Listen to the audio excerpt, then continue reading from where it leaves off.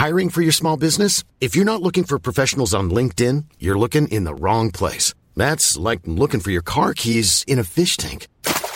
LinkedIn helps you hire professionals you can't find anywhere else, even those who aren't actively searching for a new job but might be open to the perfect role. In a given month, over 70% of LinkedIn users don't even visit other leading job sites. So start looking in the right place. With LinkedIn, you can hire professionals like a professional. Post your free job on linkedin.com/people today.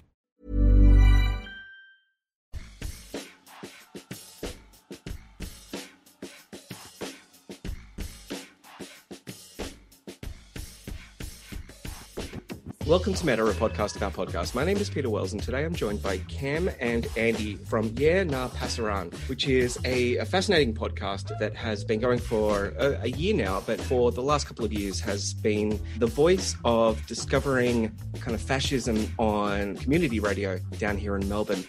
Cam and Andrew, first of all, say hi so people can recognise whose voice is whose. Hi, this is Cam. This is Andy. Thank you, lads. All right, so let's jump into it. First of all, explain to me the name, because it's a wonderful play on words there. You go ahead, Andy. Oh, well, I was going to let you, Cam, because Cam actually developed the name. And, it combines, I guess, No Pasaran, which was the slogan that was, popularised during the course of the Spanish Civil War. And it was to indicate that fascism would not triumph. Unfortunately, it did. Yeah Nah, I guess, adds a kind of Australian element where it also reflects our kind of our attempt to incorporate humour and our use of ridicule as a tool of political subversion. So, Yeah Nah Pasaran. That's the smart answer. I guess the little more basic thing is that our old show was called Squatters and Unwaged Workers Airwaves, and so I thought I'd come up with something that was a little easier to explain to guests, and I've managed to fail completely. Well, at least you've got good SEO, I would imagine. That's true. So your work is primarily about looking at kind of these fascist movements that unfortunately are still with us and still sometimes being elevated in our current climate. I want to ask, when looking at this stuff, it's sometimes hard to spot the difference between a keyboard warrior and someone who is about to do something really awful. Are there any signs that you think people can be looking for to see, who's just an idiot and who's actually forming a movement? Well, there's certainly lots of idiots online. Dangerous idiots are a little more difficult to determine because there's such a volume of material. And, if you go onto Facebook and look for expressions of racial hatred, you'll spend the rest of your life examining it. So one kind of, it is a difficult task. One rule of thumb I apply is the person that's making this statement, do they have a history of making these statements, and are they connected to organised ongoing projects? That's one clue. And when I look at this kind of thing, I try and concentrate upon those who seem to be the more rational, the more committed, and the more militant. And those people generally have longer histories which it's possible to excavate. And it's through that you can kind of determine which individuals are kind of key propagators of racial hatred and related doctrines. And so what are some of the most dangerous groups in Australia that you think you've discovered? Well, I mean, there's kind of the ordinary run-of-the-mill racism that permeates, social media and the rest. I think, for me, one of the key moments recently was the emergence of Reclaim Australia in 2015. And I view that through the prism of there being many years previously of all sorts of racist and xenophobic discourse taking place. Reclaim Australia was the moment when many thousands of people who are attracted to that sort of thing decided to take to the streets for the first time in many years. And during that period, there were thousands of people who, assembled on the streets to, essentially demand that the government remove Muslims from society and so on and so forth. Following that, after Reclaim kind of folded for various reasons, there was a core component of the most committed, and they formed other organisations which have eventually spun off more radical or more extremist groups like the Lads Society and the National Socialist Network and various other grouplets. And I guess, so what's happened is there's been a kind of refinement of that ideology, and what you're left with is a small number of groups spread across the country who've adopted quite explicitly anti-Semitic and anti-Muslim politics, and who have, in some cases, described themselves as neo-Nazi. So in terms of that re-emergence of ideologies that may have been considered previously confined to the dustbin of history, there's been a minor revival in that. And along with that, I think that the national trend needs to be compared to international trends where, especially in the United States, but also Brazil and Poland and various other countries, there's been a re-emergence of right-wing extremism. And along with that, there's been a whole series of atrocities. I think, and I guess more recently, the Christchurch killer, I think, has put the dangers of this kind of ideology and this kind of movement very much on the map. Yeah, absolutely. And so when you said that Reclaim Australia was kind of, I remember the kind of the figurehead of that organisation was banned from Facebook. So you're saying that didn't really help, that the group just kind of splintered off into smaller groups? Well, it's a long story, and there's a number of different personalities. The person who I think is most recognised as was the face of Reclaim was a fellow known as Sherman Burgess. He was removed from Facebook and Twitter and I think even YouTube, and has re-emerged on TikTok as a kind of fitness instructor and ideological trainer for teenagers. So pump iron and read Mein Kampf is what the message essentially boils down to, but he and others like him and groups, there's been a kind of slow and sporadic shift on the part of the major corporations like Facebook and Twitter and so on, where when these individuals have been identified as constituting some kind of danger, they've been removed. So they've moved on to other platforms. So you'll find those kinds of groups and individuals thriving on Gab and Parler and Telegram and a whole range of sites that have kind of developed more or less explicitly to cater for this kind of market. And so they're still there. It's just that their audience is much reduced.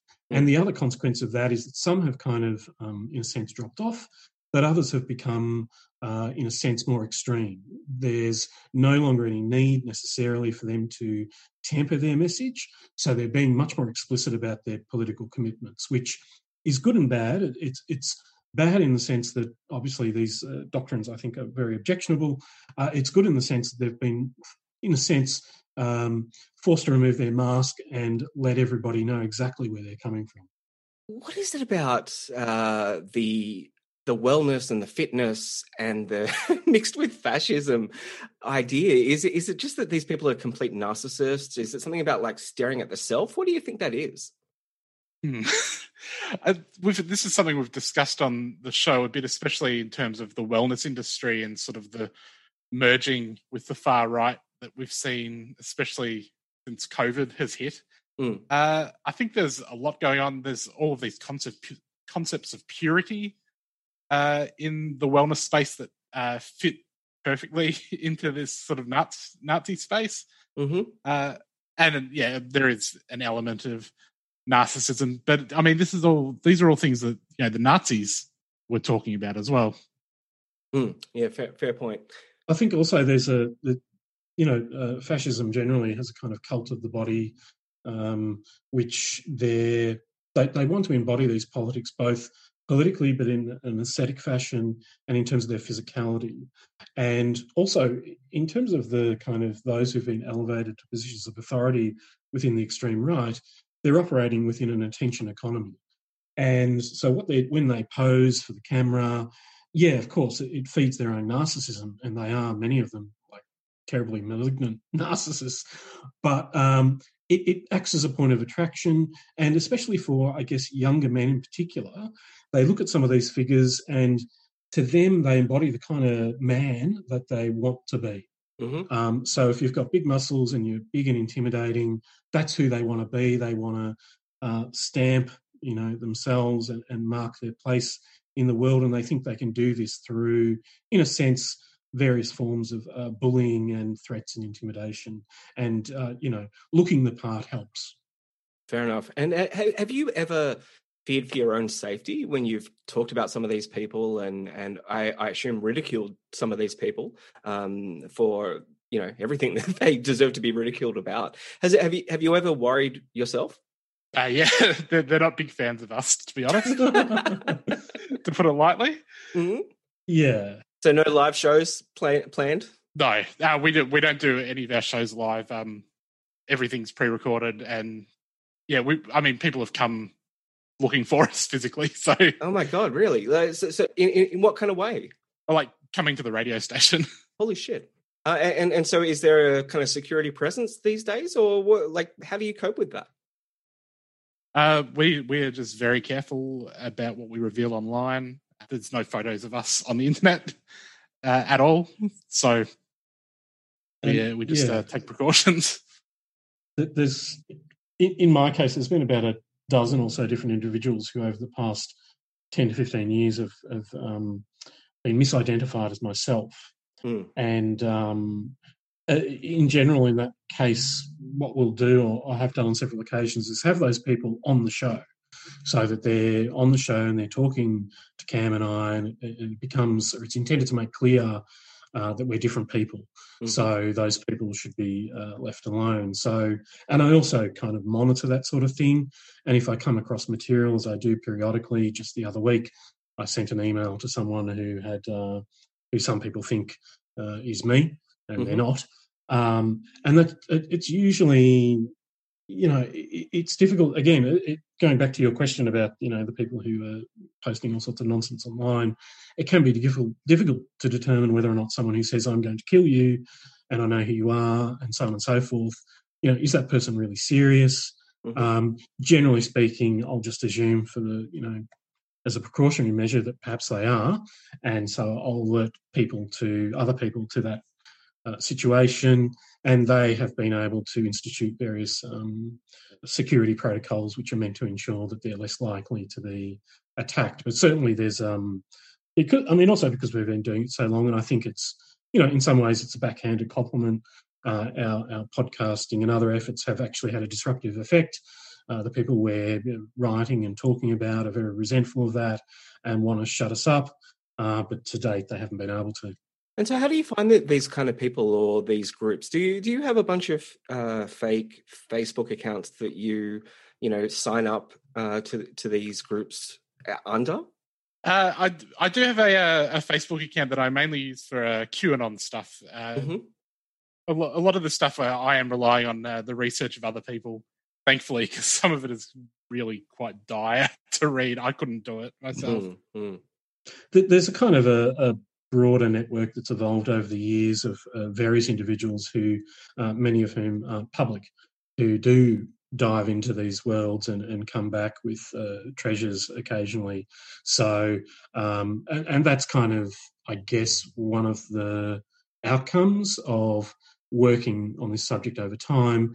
People listen, people read, they have something to contribute, and so they'll make contact. And that's also the case with people who are having doubts about their participation, who want to get out, mm-hmm. who are no longer convinced of this stuff, and they'll also, sometimes share information. But all that sort of thing, that takes place in a non-public fashion in order to protect people's identity and keep them secure. Yeah, I can only imagine how disturbing it must be if you did deep dive into some of these groups, and to there's one thing to know that these discussions are happening out there on a theoretical basis, but to actually see it in real time must be a little bit disturbing at times. I think it's quite disturbing because the content is disturbing in and of itself, but also, it's just the normality of it to these people can be quite bracing, I suppose, where you're talking about people of colour and LGBTQ people and women in these subhuman terms, which is shocking enough, but the fact that it's so normal to them, I think, is sometimes a little bit off-putting, or quite off-putting.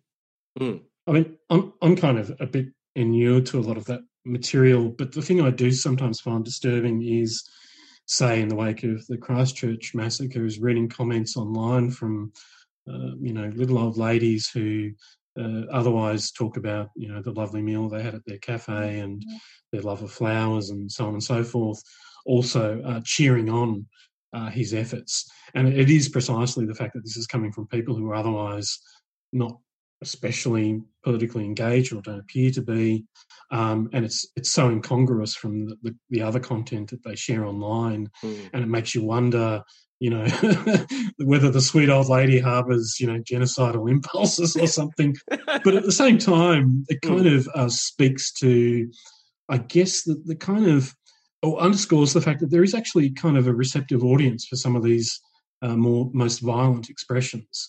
And the question I ask myself in that context is, this person doesn't appear to be pathological, but there's some profound failure on their part to identify with the victims of this awful violence. And I wonder what's going on that's prevented them from developing that kind of, basic human empathy. And for those moments where you do, we'll get to QAnon in a second, because of course that is so fascinating. But what kind of ads do you see after do you just do the whole thing in incognito and then wipe your hands of it, or do you actually get to see some of the groups and suggestions and things when you are poking around and researching? I do. Facebook has improved significantly, but it used to be the case that you could like just even one sort of QAnon-y page or one sort of right-wing group, and it would say, here's 10 incredibly violent other groups that you might want to join. And I don't think that was especially helpful for society.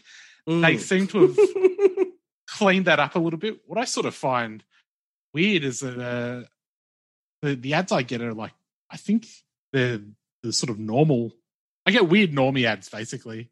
That just always strikes me as quite strange when I'm looking at, like, all right, here's someone talking about how the president's going to throw Hillary Clinton into Gitmo, and then there's just like an ad for the PlayStation or something.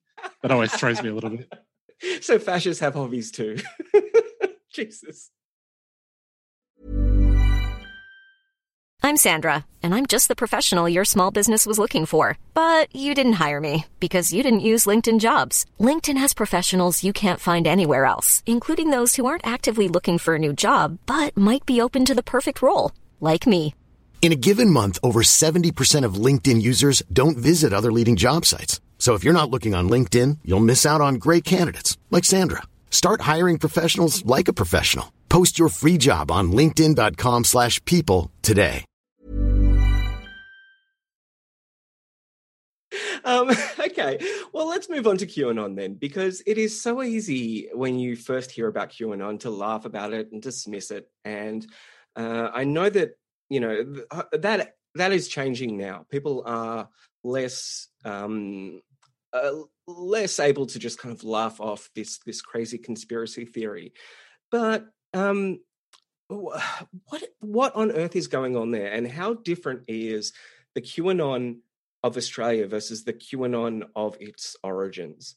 This is something that we've looked at a little bit on the show. QAnon in Australia, it's a slightly different beast because we don't have that thing where people are that invested in Donald Trump, but for whatever reason, we do have a bunch of people who've become heavily invested in him for some reason. QAnon in Australia sort of merged a little bit with our local, I guess we sort of skipped over the JFK Jr.'s coming back to save the world. Sorry, that's my fault. Please explain. That's just there's this idea that JFK Jr. never really died, and I think there's an actual guy that they've identified as being JFK Jr., and that he's going to come back at some point and everything will kick off. But I think that guy sort of leans into it a bit as well. But we sort of skipped over all of the stuff where when it started, it was this thing where Donald Trump wasn't really colluding with the Russians. There was no Russiagate. In fact, he was working secretly with Mueller to bring down Hillary Clinton. And so it was this weird sort of thing that fit into all of that, and it was very much focused on Donald Trump. and later they brought all of this pedophile stuff into it. I think we skipped all of that first part and just went straight to the pedophile gear, where it sort of merged with like these local pedophile elite conspiracy theories that were already happening here for whatever reason. And so it's all very much around saving the children and stuff here, rather than being necessarily about politics. And it is remarkable how the followers of Q can ignore just, prediction that didn't happen after prediction that didn't happen. What do you put that down to? How do these people continue to go, it's fine. it's still going to happen? I think it's the sort of cognitive dissonance that's sort of required of being in any cult. It's, this is not a new phenomenon, I guess, of cults making predictions that are not coming true and the people sort of finding a way to square the circle. Mm-hmm. So they're just continuing in a long tradition of that. Yeah. I think it's also a testament to human ingenuity. There's been numerous predictions and they've failed to come true.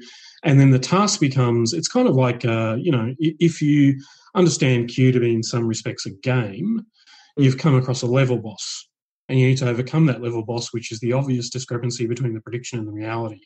And if you're skilled enough, and you can pride yourself on this, you can overcome this obstacle and carry on. And it is also an opportunity to express your conviction and your commitment. Those who are less committed will fall by the wayside. Those who are, the true believers are given an opportunity to reconfirm their commitment precisely through failing to address these obvious, problems. And as Cam said, it's not. It's a characteristic of most cults. I think the interesting thing about QAnon also is the ways in which it draws in people who aren't aware of the history of these sorts of ideas and conspiracy theories generally, or the ways in which you'll find various kind of attenuated forms of, the protocols of the Elders of Zion emerging on some level. Mm-hmm. And for the more determinedly far right, if you can get people to begin to believe that there's, this globalist conspiracy, it makes it that much more. It puts them in a position of being much more able to shift the conversation towards their particular target, which is, the Jew. And it's quite dangerous in that sense. So and they're fascinating in general. I mean, I love conspiracy theories because they're so crazy, and it's just, and I do wonder and look with some wonderment at the kinds of, things that people are creating under this umbrella. And, so it's both fascinating and horrifying. But I think the horror only comes through when you begin to see people in the States and elsewhere who are possessed by this ideology begin to, go to the pizza restaurant and try and find the children and all this sort of thing. And in those contexts, especially when, vulnerable people are exposed to this sort of material, it can actually result in quite, dreadful actions. That's a beautiful way of thinking about it. That makes so much sense to me that, that these moments of reality are just boss levels that you have to compete against and figure out. And I guess in some ways as well, if you do that, you get a chance of being, the superstar of the day. You get to be the Q that everyone gets to look at and go, oh, he figured it out. So that's really fascinating in itself. The biggest boss level they've just encountered is Trump's loss. How are they dealing with that? Sort of this thing that we were discussing before about cognitive dissonance has definitely kicked in. I guess part of the thing about QAnon is that they have constructed a completely alternate reality. So whereas you might think that Joe Biden has won, actually the election's still very much continuing in the Q world with all of these insane lawsuits that I don't see having much of a chance of success. They're very much still part, they still have pieces on the board as far as they're concerned. And you've seen like some of the QAnon theories have reached through, they've breached the Q barrier and gotten into, I guess, the mainstream or Fox News, as it were. And some of them have reached Trump himself. Stuff talking about Dominion and Hammer and Scorecard, these conspiracy theories about votes being changed. A lot of them had their beginnings in the QAnon world, and now they've spread out through right-wing media. That's incredible. And how much do you think that Facebook and Twitter are culpable for the rise of Q? Quite a bit. I mean, not just Facebook and Twitter, YouTube as well. Yeah, all of these. Yeah, I know everyone forgets YouTube. The thing is, it is so ridiculous. So it's tough to identify it as being a problem until it's a really big problem, I guess. I see that as being, something of an excuse. But it was clear that it was a bigger problem than they were treating it a long time ago. And it's only quite recently that they've sort of started to crack down. And companies like YouTube knew that they had a problem. I think there was a story that when they were looking at, I guess, the breakdowns of content on YouTube, and they said, if we want it, we've got gaming, we've got sports, we've got news. And one YouTube engineer found, we could have a whole column on this chart just devoted to far-right content, basically. And that should have been a klaxon, a warning sign, but it really wasn't, because this stuff drives engagement. And QAnon content gets clicks, and that's sort of what all of these companies were focused on getting, and it didn't really matter what the cost of those clicks was. There's been ample reportage on the failures of Facebook and YouTube and other major sites to address this question.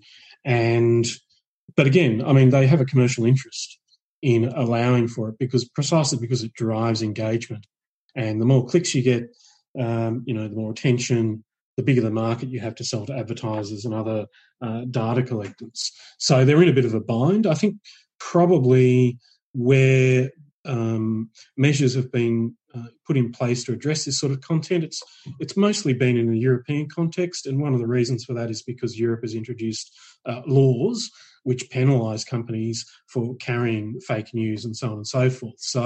But that's not the case, obviously, across the world. So, there's no real incentive for these companies to address it, other than the occasional public outcry. There'll be a media release saying, yes, we're addressing this. This happened in the wake of Christchurch. It has some effect. But essentially, by the time that these companies act, it's usually, long after the horse is bolted. Yeah. And is there something, at least, I don't know, is there some kind of value in them at least being on vaguely public sites like Twitter and Facebook, where obviously they're always in their own kind of private groups and things like that? But is it better for them to at least be there rather than, say, a Telegram or a Parler, where they can be a little bit more crazy and a little bit more unhinged and possibly encrypted and harder to find? I guess that's sort of the eternal question when it comes to content moderation and, whether there's value in deplatforming. And I think my sort of take is that there is value in deplatforming from these major places because, like you say, they are harder to find on these places. And so you do have people who are already who are now in this ecosystem, and you might not necessarily be able to see what they're talking about, but you also don't have, the little old lady from the cafe engaging with this content and becoming radicalized, or, a teenager stumbling across this stuff. You've actually got to go and hunt it down rather than it just being, pushed into your face by these tech companies. And how do these accounts actually grow so quickly? Are they being pushed by bots? And, is there a group of accounts coordinating to lift these things up? There has been some reporting, I think, by NBC in the US that was about, the initial growth of QAnon that showed that there was this sort of concerted effort behind the scenes by a few different YouTubers to push it a little bit. And some of those people were also amplified a little bit by Russian bots, it seems, although it doesn't seem like it was a thing where the Russians were saying, let's, make QAnon a thing. It was rather, they were already pushing misinformation from these people. And so it just sort of fell into that. I think people sometimes overplay the role of bots in this stuff. A lot of bot detection by people is based on these old outdated ideas that if someone's got a lot of numbers in their name, they're definitely a bot. That's just sort of how people show up on Twitter these days, especially older people. Yep. So there are bots out there, but I think it's easy to overstate their influence. But there are these sort of vast algorithmic networks that promote this stuff, and it's controversial content and gets promoted by the algorithm, and that's why it sort of grows the way it does. It is possible for very small networks acting in concert on social media platforms to boost messages. And I think you'll find that in the Australian context where you had, if you look at campaigns run by, Fraser Anning and prior to him, Clive Palmer, if you already have an established presence on Facebook or elsewhere and you're coordinating with other users, you can work together to boost content.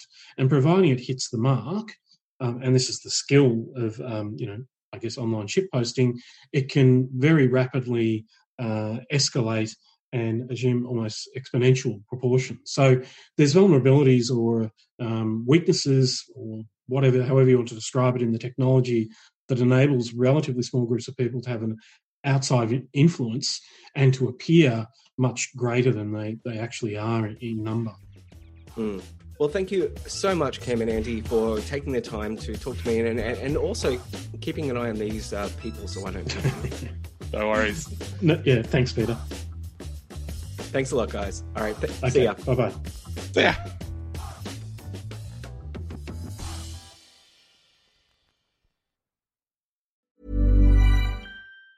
Hey, it's Danny Pellegrino from Everything Iconic. Ready to upgrade your style game without blowing your budget? Check out Quince. They've got all the good stuff, shirts and polos, activewear, and fine leather goods, all at 50 to 80% less than other high-end brands. And the best part? They're all about safe, ethical, and responsible manufacturing. Get that luxury vibe without the luxury price tag. Hit up quince.com/upgrade for free shipping and 365-day returns on your next order. That's quince.com/upgrade.